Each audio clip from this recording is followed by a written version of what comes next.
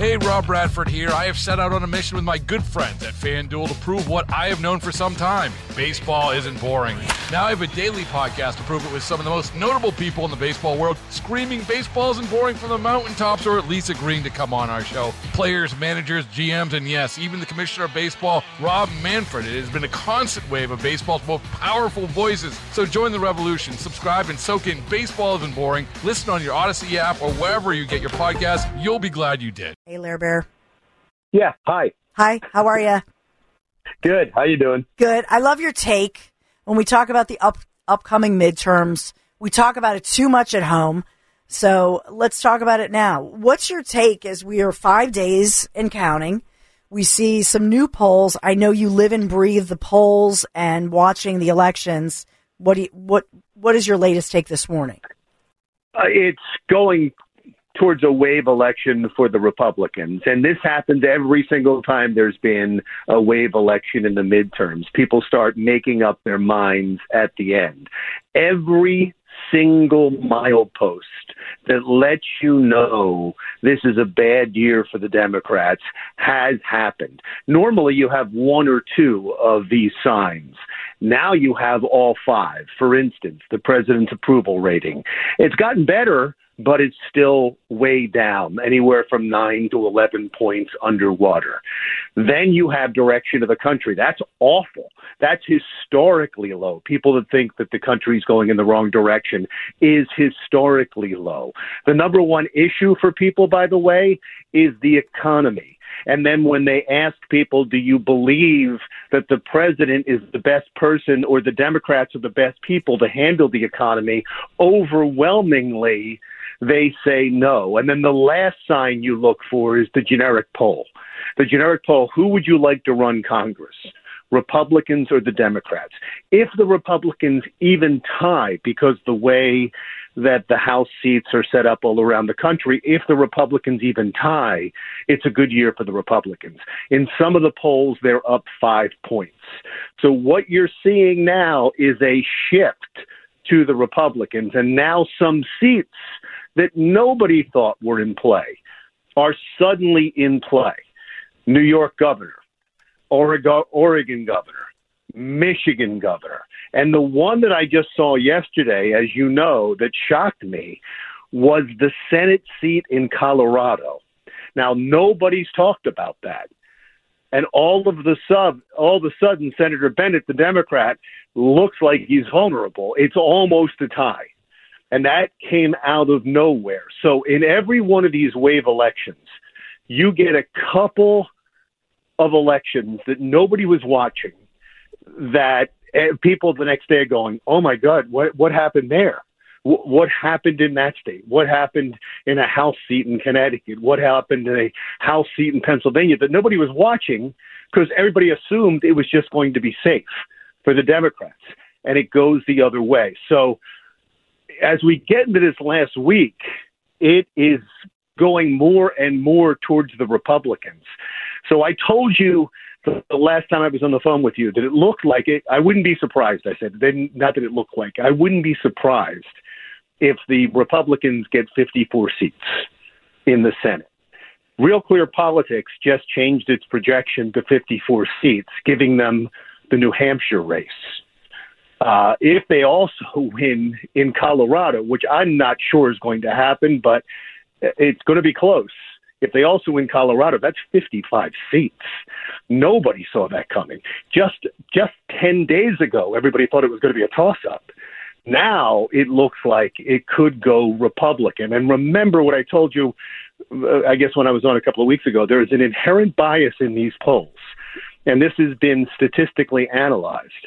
In some states, it's huge. Like in Pennsylvania, over the last 3 elections, there's been a 4.4% bias against Republicans. Nobody knows sure why it is. In some states, it's biased towards Democrats, but in some of the key states this year, like Pennsylvania and Ohio and Wisconsin especially, it can be 4 to 8 points that the polls have been off for Republicans the last few times. So this, Dawn, it looks more and more like this is going to be a big Republican wave. And I don't think President Biden did any favors to the Democratic candidates when he gave that speech last night. That I thought was embarrassing. It was desperate. It was embarrassing. And all these candidates have been trying to keep Joe Biden out of their campaigns, and he can't help himself. Mm-hmm. He imposes himself. So in all the issues people care about, all the issues they tell the pollsters they care about, he gets up and further divides the country, which he promised he wouldn't do. And so I think people just look at that and go, oh, this is the whole reason I'm voting Republican. Thanks for reminding me. Democracy, save democracy. Oh, yeah. I know. There's so many lies in this campaign, and one of them is to save democracy. Democracy's fine. It is the most resilient thing we have in America. The founding fathers did a great job. We survived attacks on our country. We've survived the Civil War. We've survived the Civil Rights Movement. I mean, the Vietnam War. We're fine. This is nothing. We can shake this. Democracy can shake this off like a mild cold. This is nothing. There's so many lies this time around. That's one of the big ones, though. Well, I know that you look at the sort of Bible for looking at polling, and the Cook report shifted 10 Biden won House districts toward the GOP. But on the other hand, and you of course hosted for years Emmy award-winning show Jersey Matters. And the Cook Political Report downgraded Andy Kim's chances in New Jersey's 3rd district there. I thought that was interesting as well, that he's going against Healy. It's now leaning toward the Democrat in this one. So I found that one an interesting local race that's not getting a lot of publicity, yet it's making, national news. I'll tell you what, I've interviewed Andy Kim several times. And Bob Healy, too. I like Andy Kim. I think he's worked hard. And I remember interviewing him when one of the first polls came out that he was the most vulnerable seat in the country. And it didn't turn out that way. He worked hard to stop that from happening. There's going to be some people that are fairly moderate, and there's going to be some people that have done their job very well, like Abigail Spanberger down in Virginia or Andy Kim, and they've done their job, and they're going to lose only because they're going to get swept out in a wave because their party was such a disaster. So, that was an interesting one. Also, up in North Jersey, Mikey Sherrill has been downraised too. Mm-hmm. And she was like a rising star in the Democratic Party, and hers has been downgraded as well. But this is exactly what happens in a wave election. All of a sudden, people who thought they were safe, as we get closer and closer to Election Day, it's like, uh-oh, what happened there? I thought that seat was safe.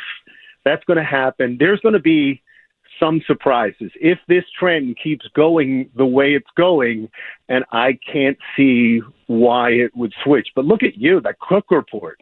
That's the Bible.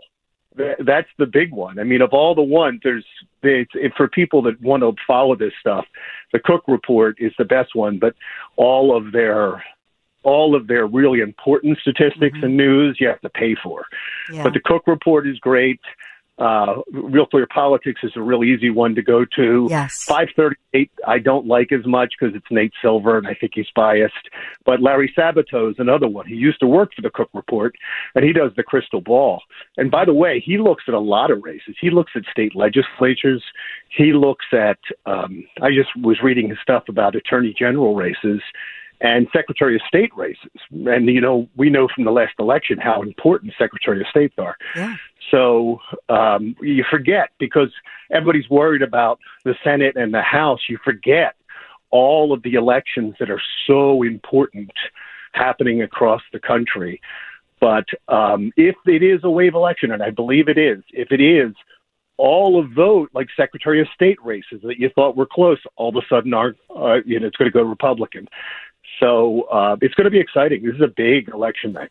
It really is. We'll be watching it, of course. I love that Larry Mendte, my husband, Emmy award winning, anchor, host, radio host, TV host.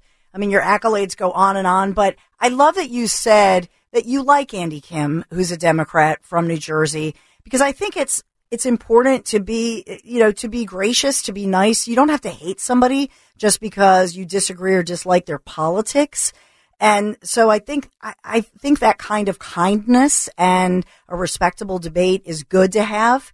But I think it's fascinating here that, it looks like now, according to the Cook Report, that Republican Bob Healey does have a fighting chance of beating Representative Andy Kim, who's a Democrat from Morristown, not because Andy Kim's a bad guy, but he's associated with a party that's made a lot of bad decisions and the lockdowns. And we get back to that issue of parents, and New Jersey really suffered as far as lockdowns and mandates, and even the parks were shut down, and now the mental health of kids. And we're feeling that in Pennsylvania. I mean, we had it, I think, worse. And if you're in Philadelphia, far worse because of the lockdowns. And you don't hear about it in the media, but I do think part of this wave is the backlash to say, you know what? You hurt me, you hurt my business, but more importantly, you hurt my children, you hurt my grandchildren. And I think there's a special place in the brains of all of us, but especially moms, where you hurt my kid and I'm going to get you. Yeah, it's funny how we forgot the lesson of Virginia so quickly. Mm-hmm. That's exactly what happened with Glenn Youngkin when he, out of nowhere, won the governorship in Virginia in an off-year election. And all he ran on was parental rights in schools. That's all he ran on. Mm-hmm. And I think we all forgot that. You didn't. You've been saying this for a while. And there are a couple of times where I said to you, no, it's really the economy. Just stay on the economy. That's the issue this time around. But then I saw, and I always go by the polls, so I always believe the polls, and nobody was polling that question. And finally, recently, Fox News polled that question, and it came up like 74% of voters. Yeah. Care about that. And so I think you're right. And so it explains a couple things. It explains why independent women and white suburban women, but not just white suburban women, whether they're whatever their ethnicity. Well, I'm just going by what I heard. There was a report that it was white suburban women that make up 20% of the electorate. And so you might be right that it might just be suburban women, but white suburban women make up 20% of the electorate, and they have gone 24%. They've switched completely from Democrats to Republicans. Independent women also, and as you said, just all suburban women have switched over. So maybe you're right. Maybe I don't have to throw in the white, but when they break down these polls, they do break down race and ethnicity. But it's also Hispanics. Mm-hmm. That are switching over. And the school issue is huge with Hispanics as well. And the other poll I saw the other day that kind of shocked me is Generation X. Everybody says, oh, it's all baby boomers who were Republicans. No, it's the next generation after that, too. Generation X.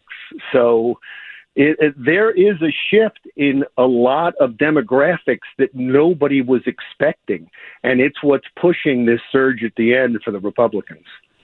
Yeah, I believe that as well. And it's they say about women, especially that, we forget things, right? Especially after you have kids. You forget the pain of childbirth. You forget things over the years, but you really never forget if somebody messed with your kid. And I really think that's, honest to goodness, I think that's part of this, that you can't let it go. Yeah, no, I agree with you. And I think the Democrats thought that women were just going to vote on the abortion issue. And that hasn't been the case. That's what happened in the summer. There was definitely a switch in the polls and a switch in direction of the election because of the Roe decision. But that waned. And what's fascinating to me as we talk about the great lies of this campaign that we talked about a second ago, one of the ones, aside from the threat to democracy, that bothers me the most is this talk about, when I get in, I'm going to codify Roe versus Wade. That's what Democrats say.